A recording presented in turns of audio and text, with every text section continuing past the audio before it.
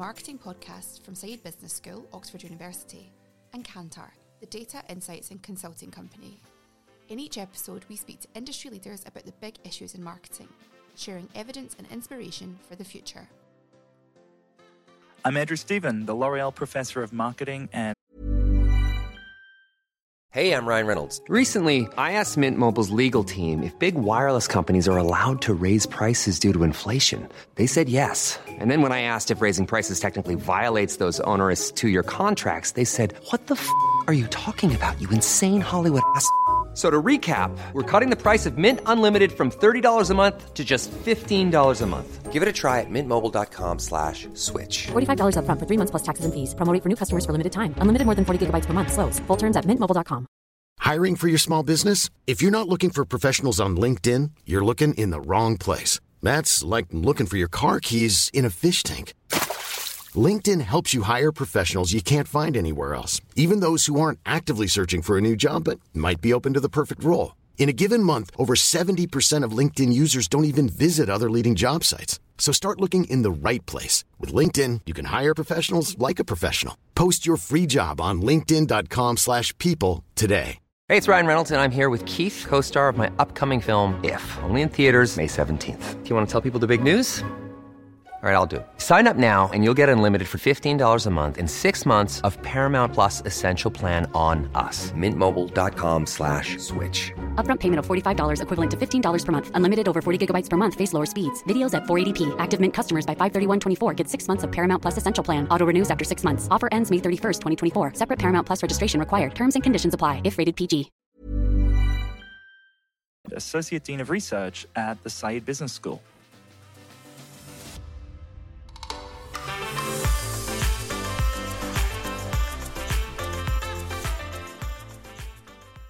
On today's podcast, we're going to be talking about gender equality and gender stereotypes, and specifically the Gender Equality Attitude Study, which has been done between the United Nations and specifically UN Women and Kantar.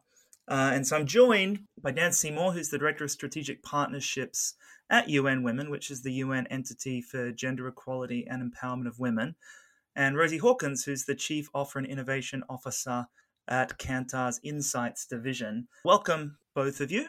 Before we dive into hearing more about the Gender Equality Attitude Study, perhaps, Dan, you could start us off by just telling everyone about UN Women and the Unstereotype Alliance, because perhaps not everyone listening is familiar with the work you all do.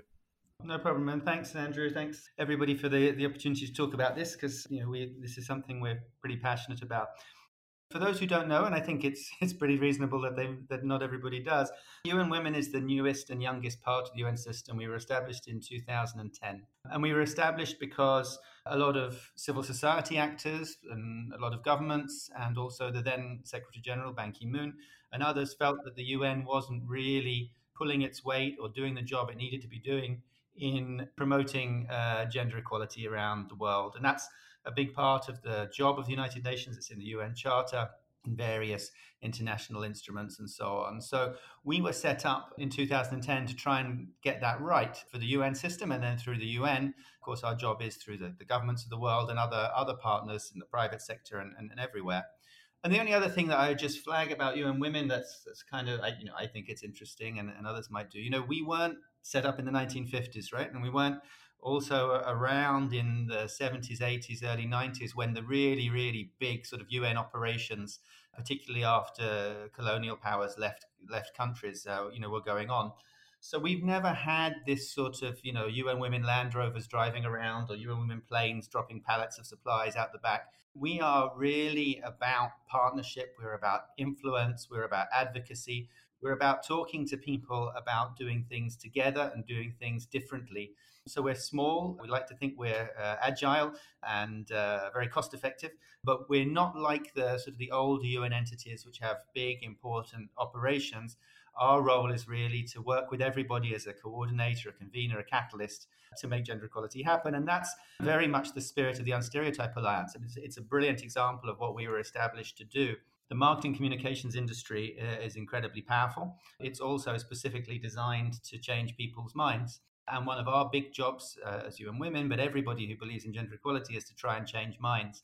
And so the Unstereotype Alliance was set up to bring together big actors in the marketing and communications community and industry to see what we could do together differently and better. Not only just not to do harm, so it's not just about killing those ads that really reinforce negative gender stereotypes. It's also about doing good things and things like this study we're going to talk about that wouldn't happen if that constituency didn't come together with all its capacities, all its power and influence to make something happen. So that's the Unstereotype Alliance was formed at the Cannes Festival in 2017. It had 27 members to start off with. Today we're now, I think, over 120. We have national chapters in a number of countries around the world: Turkey, Brazil, Japan. We've got new ones coming in other markets soon. So it's a really, really good example of the power of bringing people together, working for gender equality around the world. And as I say, that's basically our job as UN Women. And Rosie, before we dive into talking about the study, what's Kantar's involvement in the Unstereotype Alliance? So we work with many of the partners that are involved in the Unstereotype Alliance. And over the last few years in particular, we have worked with the Unstereotype Alliance on a number of pieces of work around gender equality.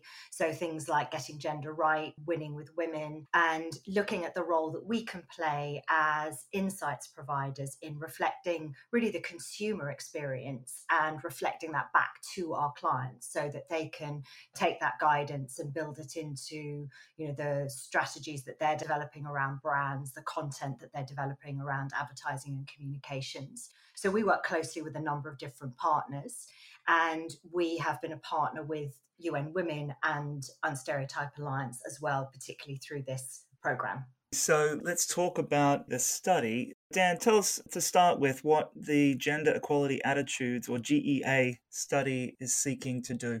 One of the big things that we need to change if we're going to move the needle on gender equality is the very sexist, counterproductive, negative attitudes that a lot of us are carrying around in our heads. And we don't necessarily even have full awareness of them. We're brought up with very, very powerful ideas about the difference between male and female, masculine and feminine, boys and girls, women and men. So, we need to change that. And actually, when the world came together in 1995 for the Beijing conference, which to date has been the world's biggest convening around this challenge of gender equality, and that group of people, presidents, prime ministers, and grassroots activists, everyone, produced a manifesto, if you like, the Beijing Platform for Action, which laid out a blueprint for trying to achieve gender equality. And one of those areas did relate to attitudes and behaviors. Now, 25 years later, as we've taken a look and figured out what's gone well and what hasn't gone so well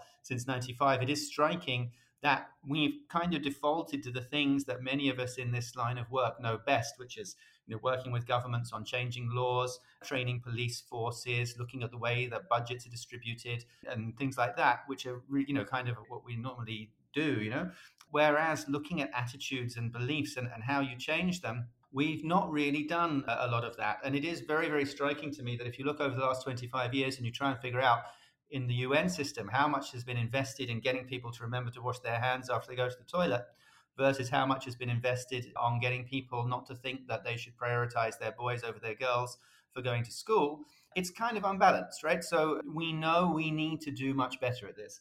Now, anything you take seriously and you want to do better on, as you know, Andrew, the step one is measuring it, right? So you can't change anything that you don't have the parameters of and a good grip on. And in addition, obviously, you can't justify any investment, or whether it's of money or of energy, if you can't see whether a needle is moving. So the ability to measure what's happening with attitudes and behaviors is really, really key. And we've tried various things before to do this, but they've had limitation, let's say. And so the study actually, I think what's kind of revolutionary about the study, if you like, is it's actually recognizing that the structures and the tools that the marketing communications industry uses to see what people think and to figure out whether it's changing are actually structures and practices, capacities, tools that we can use for that same job in gender equality. So the study, it started off as a pilot with the 10 countries. We're now at 20 countries. We want to keep it growing, but the ambition of the study is that it becomes the benchmark for people to figure out where we are on trying to get to a world where people's attitudes and beliefs are not discriminatory. In fact, to the contrary, they are progressive and positive, and that we're all believers in gender equality and also believers in our own role in achieving it. And that being a sort of a pillar, a foundation of achieving actual, real, substantive equality in the world. That's what the study's for. And so, Rosie, can you tell us a bit about the methodology?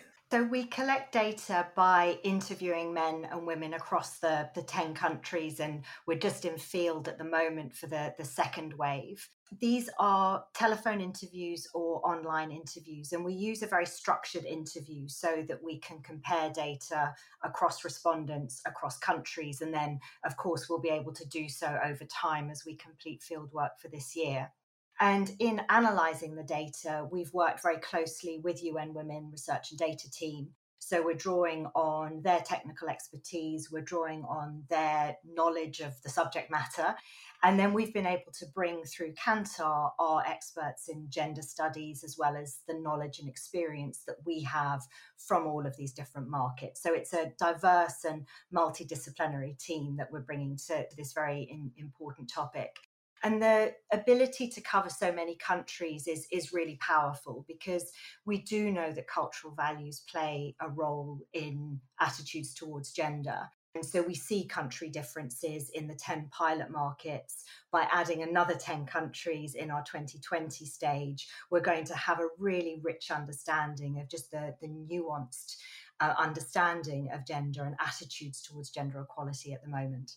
And if I understand correctly, the idea is that this will be done, I think you just said wave 2 is in the field at the moment. So you'll eventually have some longitudinal data here to look at also, I guess, how different interventions and policies and even just communications campaigns, I guess, have impacted, hopefully, positive change in attitudes over time. I guess it's too early to get there, but that would be the hope, I suppose. That's the intention. So yes, we are repeating the 10 pilot countries. So we will have some longitudinal data.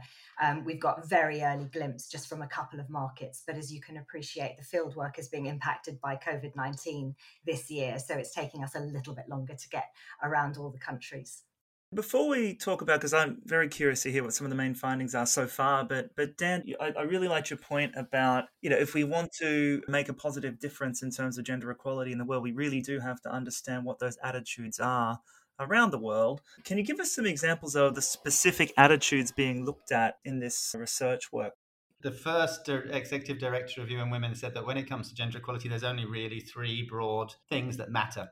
One is equality in the economic sphere, and the survey looks at questions like what women and men think, or people in general think, about women in the world of work. What do they think about pay? What do they think about impact on working when there's a child in the family, and so on the potential impacts on the child and so on. So all of the attitudes that may promote or impede women's equal access to the benefits of the world of work. The second thing she always identified was equality in the area of voice and political representation. So the study looks at questions about what people think about women's leadership, how ready they are to vote for women leaders, and so on. The third big area, she said, was safety. If women are not safe, then that undermines any equality in the worlds of work and politics. So we look at attitudes around violence and safety. And so there's really a range of questions that are picking up in those 3 spheres, and also related areas, what people think in terms of those really big real determinants of the kind of life that women and men lead, and the differences that are driven by attitudes and beliefs. So let's talk about the main findings. Rosie. One of the interesting tensions, I think, that immediately jumps out from the data is that at an overall level, we do see a strong belief in gender equality. So we see consensus that gender equality is essential for society. So just to put some numbers around that, across the 10 countries, 91% of people believe that respect for women's rights in all areas is important to a country's success. And that's as high as 97% in the United Arab Emirates, in Colombia, and in the Philippines. And the lowest score across the 10 countries, which still represents 3/4 of people, is in Japan at 78%. So we get this very strong consensus that gender equality is important, and that should give us hope. But it's why these studies and a study of this nature is so important, because as we dig into some of those specific question areas, we do see a different story emerging, and we see some of those underlying perceptions and those hidden biases emerging. Let me give you an example using equal pay, which is one of those key areas that Dan just mentioned. If we think about equal pay at an overall level, 91% of people believe in equal pay for equal work. But again, when we ask the more specific question, we discover that a third of men agree that women should be paid less for the same work. And so, as I say, a really good example of why this sort of information is so important, because we need to have a vehicle that uncovers some of those underlying biases. And although we look across a number of different areas, we see greater discrimination in some areas, or themes as we call them, than in others.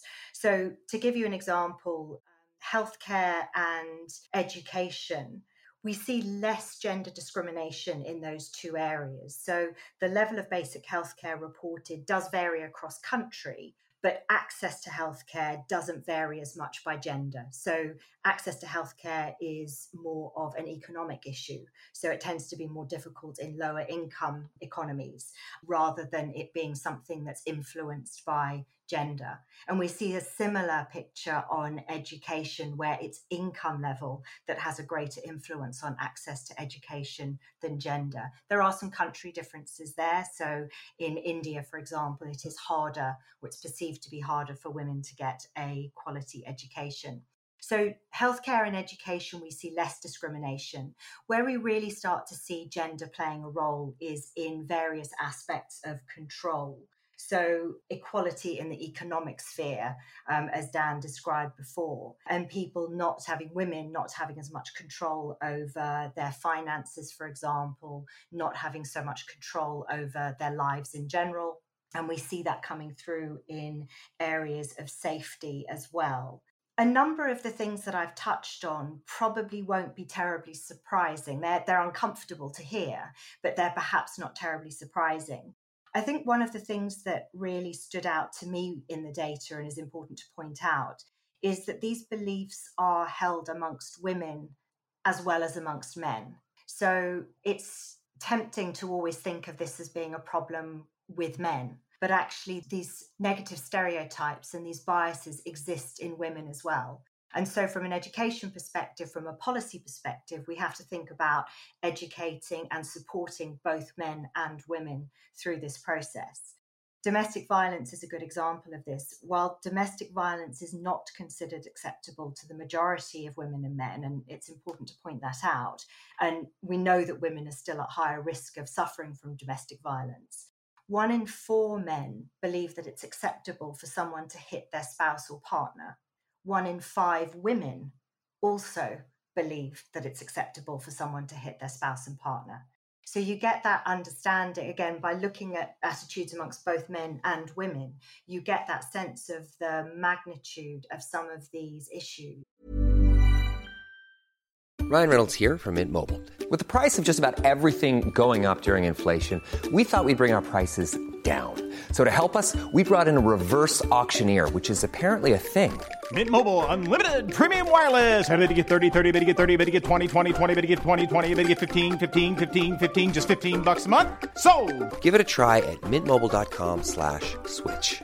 $45 up front for 3 months plus taxes and fees. Promo rate for new customers for limited time. Unlimited more than 40 gigabytes per month. Slows full terms at mintmobile.com.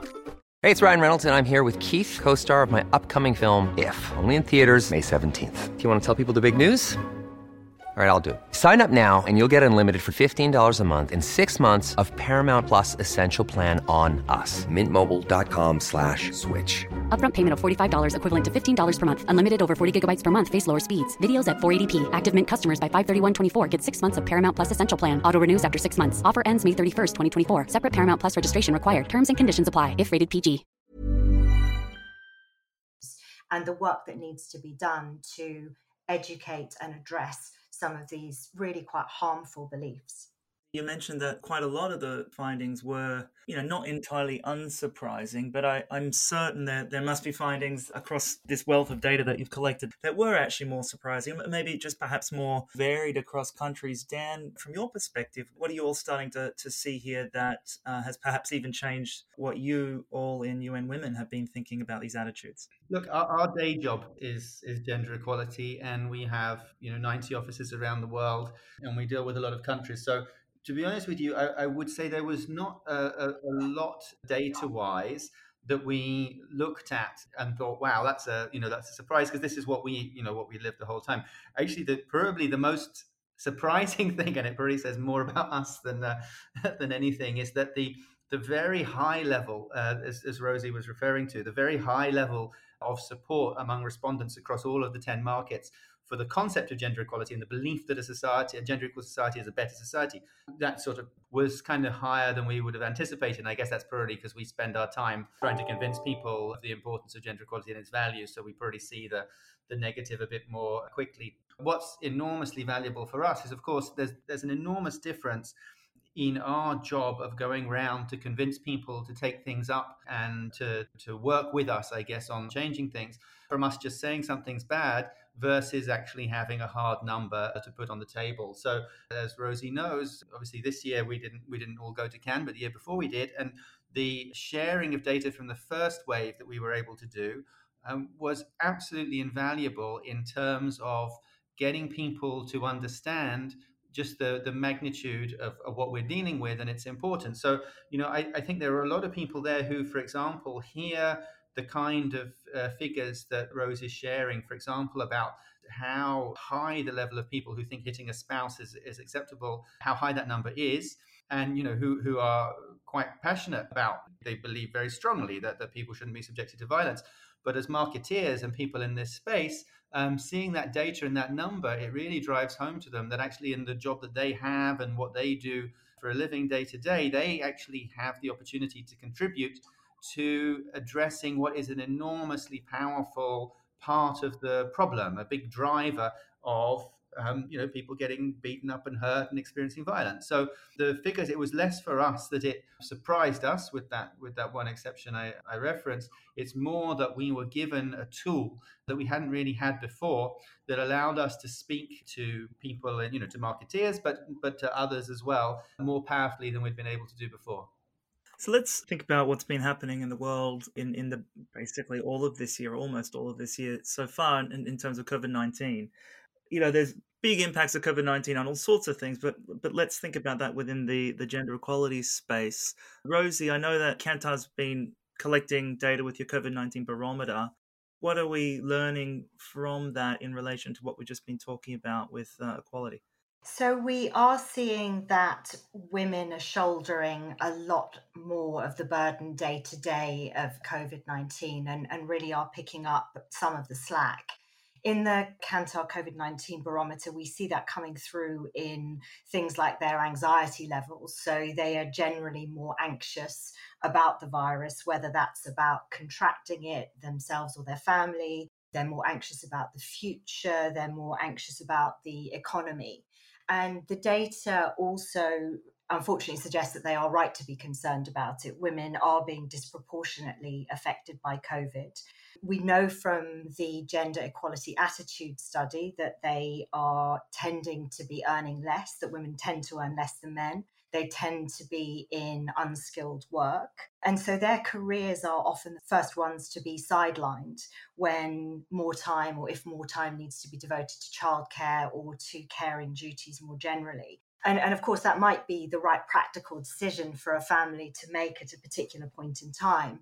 But I think we have to understand that it's a consequence of some of these systemic biases of women not getting into skilled work as easily, women not being paid as much, and women being expected to take the burden of childcare. So we see that cycle being perpetuated. And interestingly, one of the things that we asked in the Gender Equality Attitude Study in 2018 was who should take priority in times of scarcity.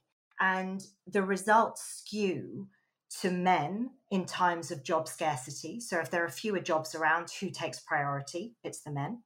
And in times of food shortages, who should take priority? the response skews to women.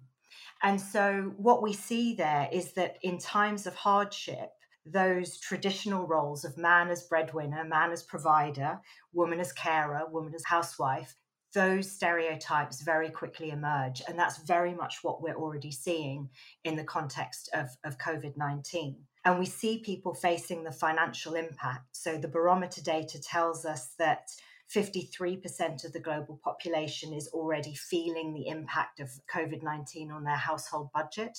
That's as high as 88% in Kenya, 80% in the Philippines, 76% in Nigeria. So a lot of people already feeling that hardship. And we know that particularly in markets like South Africa, we will see more and more people being pushed into poverty and more women in that population. So we know that women really are going to already are suffering as a result of COVID-19. And unfortunately, the prospects for them are likely to be worse. Just to build a bit on what Rosie said, the big issue for us has been kind of convincing people as they react that they need to do so in a way that's mindful and sensitive to the realities for women. So all the things that Rosie is referring to, need to be built into the response. So exactly as Rosie said, of course, there are enormous economic impacts on pretty much every country you look at. I haven't seen one yet where there aren't. And women tend to be in more insecure forms of labor. There's countries, for example, where tourism has been hit, hospitality, and so on. And when we are talking with governments and with businesses and others about what can be done to respond to this, and talking with them about how that needs to be built into their stimulus package or their social protection packages or measures they're taking to protect business, that looking at the different policy options they have and figuring out which ones are the best ones in terms of best serving the situation of women and girls. But when we're talking about that, of course, we come and we're saying, look, on the whole, very few people have the full data that they would normally have because it's a relatively short period of time. But what we can say is that going into March, we knew there were a bunch of things already there that were disadvantageous for women and girls. And we then have to factor that in terms of how we respond. So again, in the economic sphere, it's fine. We have the labor force data, and that will inform the discussions that we have with policymakers as the United Nations. But to be able to add into that some of the attitudinal data allows us to understand the problem that we're trying to fix better and look at measures that can include, for example, providing resources to civil society actors that do run advocacy attitudinal change campaigns so that we tackle this kind of problem. Of course, the other big one, and some of the people listening may have seen the Shadow Pandemic campaign, which we and our partners ran. Of course, we know that domestic violence is a problem. We have the data from the study, and it's been helpful, the data from the study, along with other things, to raise the alarm that it was predictable that if you go into lockdown and you shut people in together, and if a quarter of the men in those scenarios think that hitting your spouse is okay, that you will expect a significant spike in cases of domestic violence. And that has helped us drive significant investments into helplines, into services for survivors, shelters, and so on. So again, this is a really the data that we're getting from this are a really important element of the overall case we can make for doing things differently and doing things better for women and girls. So I think to wrap it up, let's bring it back into, I guess, the industry that most of us are involved in, be it in marketing or advertising or research, insights and communication. And, please, Dan, you talked a lot about the sort of practical and very useful, I think, implications of the research work for policymakers, civil society, and those sorts of people. But Rosie, what about in, I guess, our world of marketing and advertising and insights? So I think there are a couple of key areas that this really supports. One is around the use of negative stereotypes or harmful stereotypes in the advertising and in the media. And that's an important element of the Unstereotype Alliance, and something that certainly from an insights perspective, we can be really focused on. And that's not just about the content that gets created. I think it's also about the process of creating that content. So when we develop insights, are we representing gender fairly in the work that we're doing from an insights perspective? When our clients and when the media agencies and the creative agencies take that learning, are they bringing a diversity of opinion and thought and creativity to that process? So it's not just about the end result and what we deliver there. It's also about the process of getting to that end result and ensuring that we're listening to multiple voices throughout. And I think this is extremely important because the work that we have done in this space consistently shows that brands are more valuable if they appeal to women as well as men. And very importantly, around progressive gender portrayal, we see that progressive gender portrayal in advertising does create more effective advertising. So work like this enables us to focus on these initiatives, to elevate the importance of them in the work that we do and the work that our clients do. And because we're able to bring a multi-country perspective as well, it helps many of our multi-country clients to understand how they need to be thinking about landing different strategies or developing content in a way that is sufficiently nuanced for the cultural context in which it plays out. I can maybe sort of zoom out a little bit as well from what Rosie said. I think one of the takeaways from this exercise, and also sort of looking forward in terms of what this exercise maybe represents, but also potentially inspires. I've been working on the Unstereotype Alliance portfolio for about a year and a half. And, I've met a lot of people in the industry who are passionate about the issue of equality. And, there is absolutely no shortage in the industry of events on diversity and inclusion, and even more so now. So at least haven't come across anyone who doesn't believe that this is an important issue. I think that the extent to which that's understood as an issue, let's say, sort of behind the lens or within workforces, and the relative numbers of women and men in C-suite positions or in creative teams and so on. I mean, that's a really, really important discussion. But what the study really drives home is that if we are people who believe in equality, we have to appreciate just how large a piece of the picture attitudes and beliefs are. And when the study helps us to realize, appreciate, internalize that, then logically or inevitably, if we're working in this industry, we start to realize quite how much we could potentially contribute.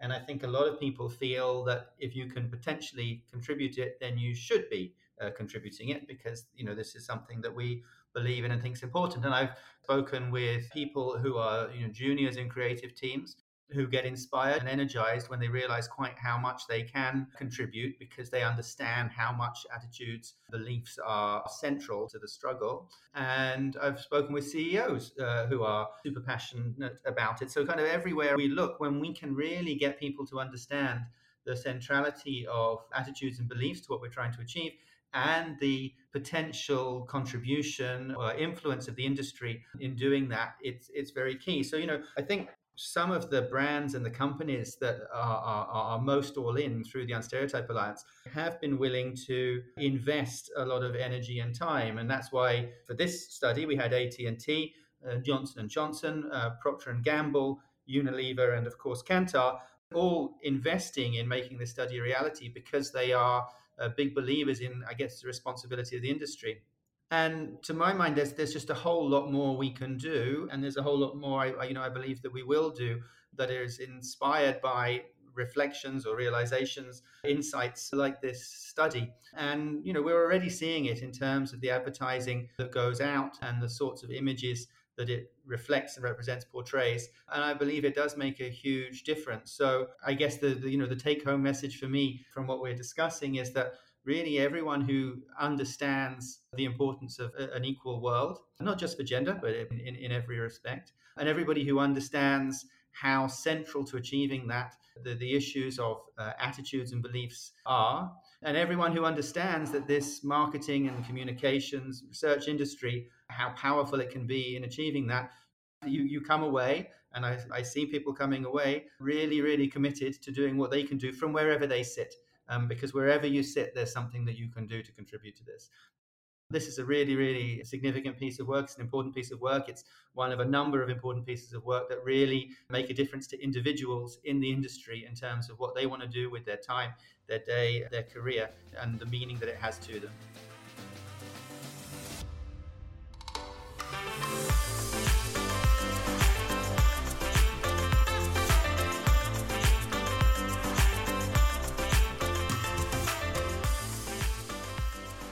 You've been listening to Futureproof. For all episodes and more information, visit kantar.com or oxfordfutureofmarketing.com. Please leave us a rating and a review and subscribe within your podcast app so you know when new episodes are released. Thank you.